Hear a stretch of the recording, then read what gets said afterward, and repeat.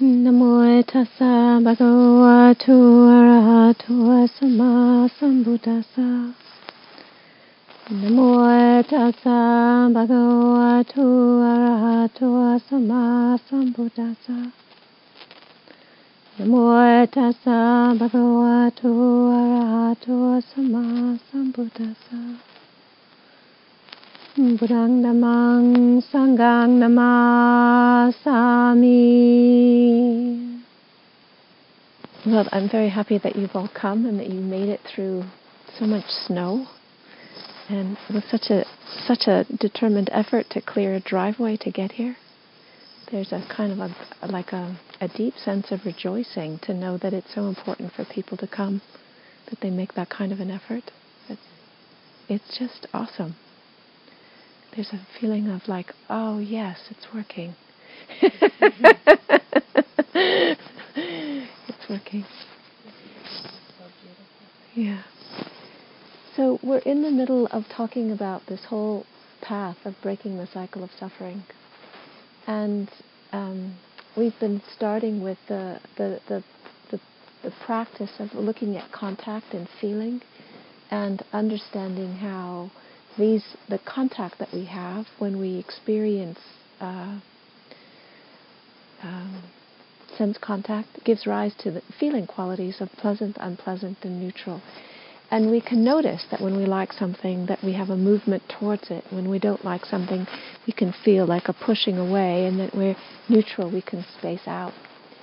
So let me just pause on looking at that and come to a bit of a bigger picture, and then we'll go back in. I don't know if any of you are on the Facebook group, but on the Facebook group I posted a picture of me and a picture of the Wheel of Life, which has the Lord of Death that's holding this big wheel, and on the outer wheel is this 12 links of dependent origination, and then the next inner wheel are all the 6 realms. And for most of us, we spend our life kind of hoping for that which is pleasant and beautiful and nice and lovely and beautiful feelings and nice connection and good opportunities and good adventures and healthy relationships and wholesome opportunities. And so in some ways, what we're actually looking for is heaven. And in the Buddhist way of looking at that, heaven has 2 qualities to it. One is the psychological world of the positive mind states that are filled with joy and love and light and goodness and a sense of ease and well-being and it's characterized by a lack of suffering.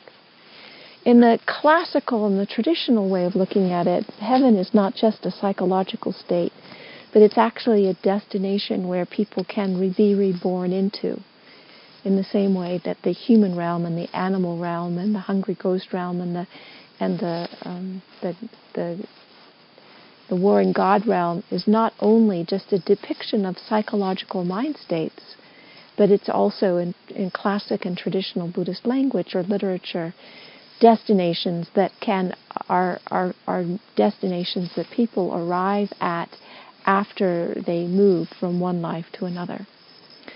And so that whole map, when you look at it in a bigger picture, it's really clear that the Buddha was not teaching us to try and get to heaven. The Buddha was teaching us to try and move out of this entire wheel, where we're not just wanting to have pleasant experiences, but we're wanting to actually understand the complete ending of all suffering. Because even if we experience heavenly states of mind, or for those beings that are born into heavenly realms, it's still not a permanent place of non-suffering. When the karma finishes for being in that psychological state, or when it finishes for being in that rebirth, then there's a new rebirth. And what the new rebirth is entirely dependent on the karma of what has preceded it. And so we cycle through these different realms. Now, for Western people who are not coming into this world with an understanding of rebirth as an actual destination, that can be a little bit like, it doesn't feel right. It's like it's a foreign concept. It feels strange. It's unsure. But certainly as a psychological experience, we can notice that we can go through that cycle many times in a day. We can be incredibly happy, and then we can be lonely, we can be forgetful, we can feel angry and feel jealous, we can feel an insatiable craving for friendship or for something.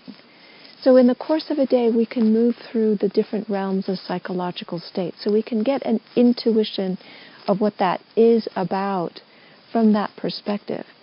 And so what the Buddha is saying is that he's not wanting us to hang out in any one of those states and take refuge in that. Okay?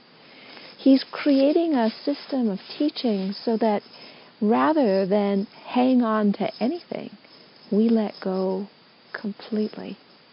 We let go completely.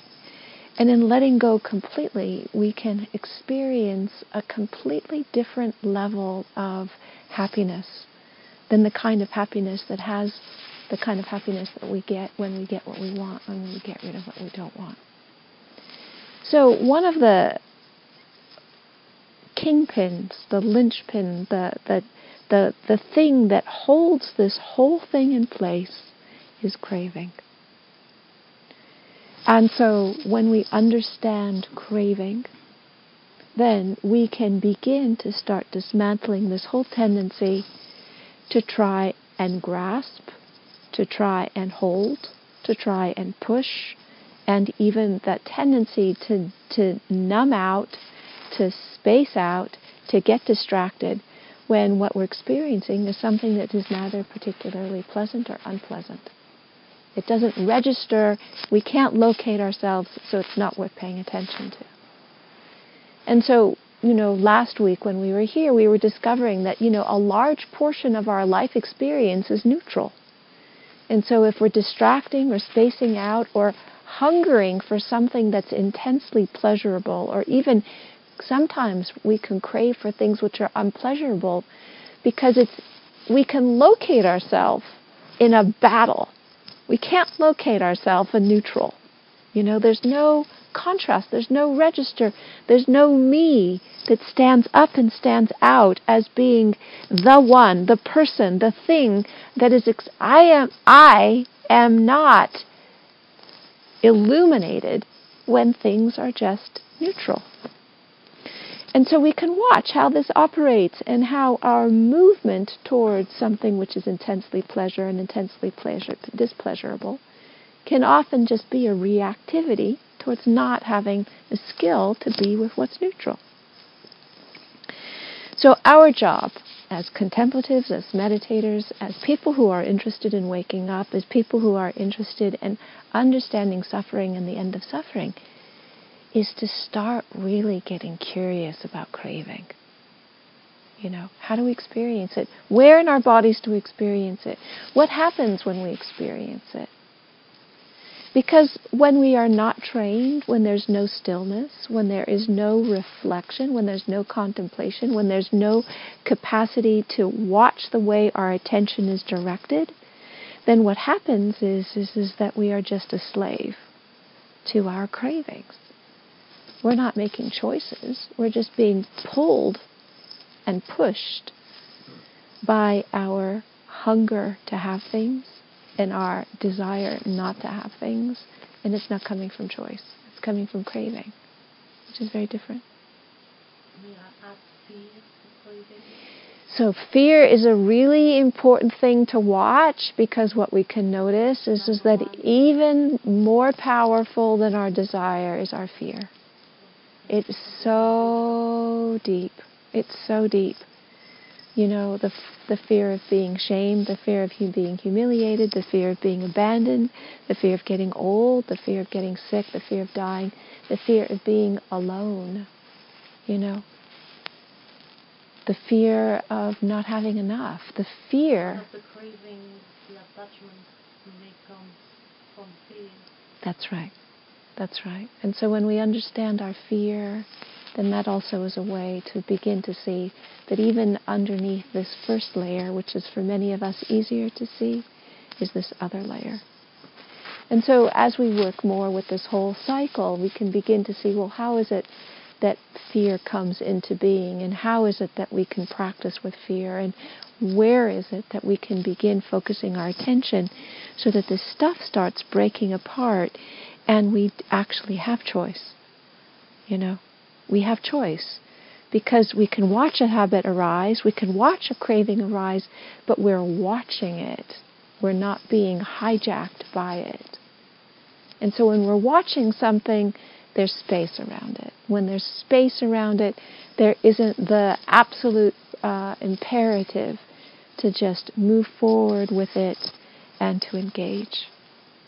We've got choice. And when we're hijacked, we don't have choice. We just simply don't have choice.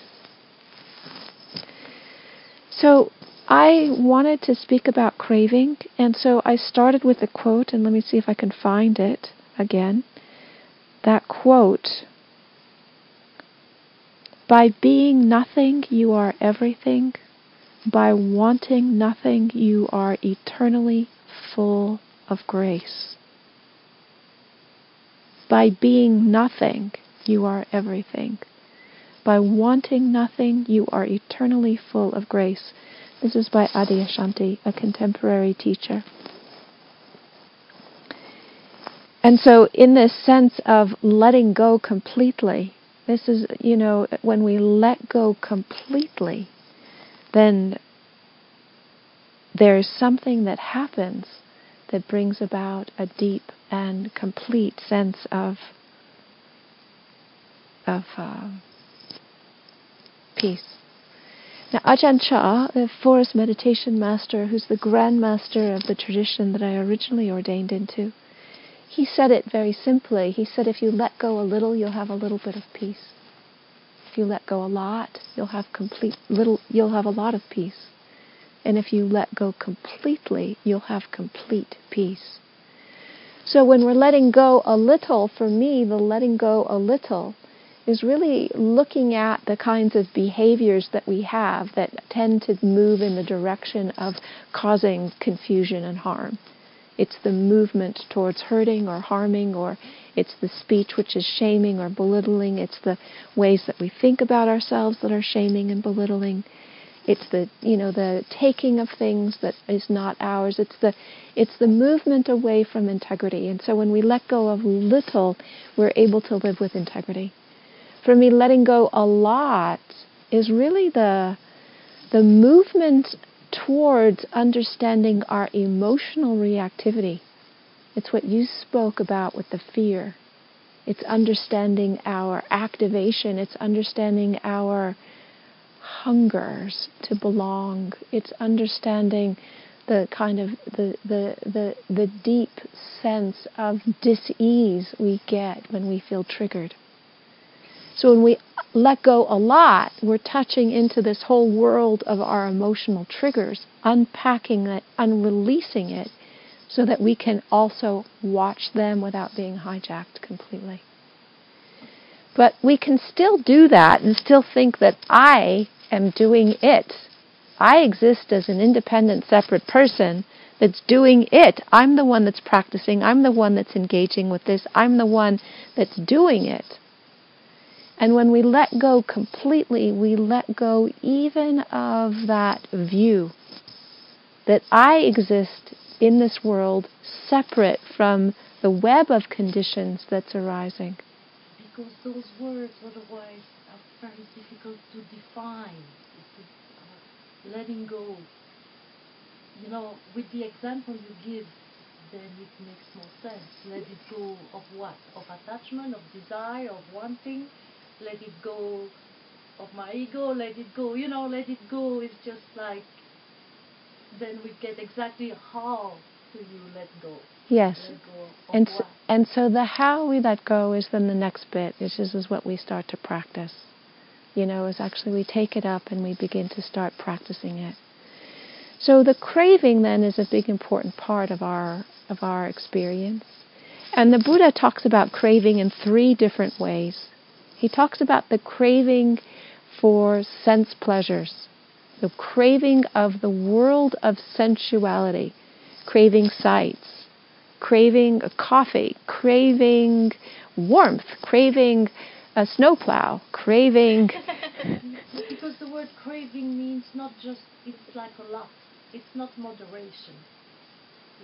Craving is a very strong desire. Right? So there's craving for sense pleasures. There's craving for becoming, for being someone. And there's craving for non-becoming. It's the craving not to feel, not to show up, not to know, not to want to be here. And sometimes, when we have a conflict that arises, it's craving for escape. Like something comes up and you need to talk to somebody and it's a difficult conversation and you don't want to do it. It's like, I don't want to do it. I don't want to be here. I don't want to show up. I just, get me out of here. It's the get me out of here feeling is the craving for non-becoming. Yeah. And so in our world, we navigate between these different kinds of cravings. The craving for wanting stuff. The craving for wanting to be somebody, want to be somebody important, want to be seen, want to be heard, want to be validated. And the craving to not want to know, not want to feel, not want to have to engage, not want to have to show up. Yeah, but there is craving for knowledge. It's not always negative. Those are 3 examples. You can crave for enlightenment. So there's craving which is different from chanda, which is aspiration. And aspiration is what you're talking about, Mindy. It's the positive qualities of wanting to bring together that which is wholesome so that we can move forward out of desire. Because you need a certain amount of, you need to have desire to shovel the driveway for 2.5 hours. That's not coming from no desire. There's a strong desire. I want to get there. It's really important to me, even if it takes that amount of effort. That's not desire, but that desire is connected to an aspiration, and that aspiration is about waking up. It's not about entanglement. It's not about having more suffering. It's about getting the tools so that there's less suffering. And so there's a difference in the languaging between what craving is about and what aspiration is about. And initially it feels like they're together. We have to start with the desire to be free from suffering in order to show up and practice, in order to have the tools, in order to understand what the end of suffering is. Okay. So that's the beginning of craving. And I'll stop here for my part of it, and then we'll break up and we'll do some exercises together.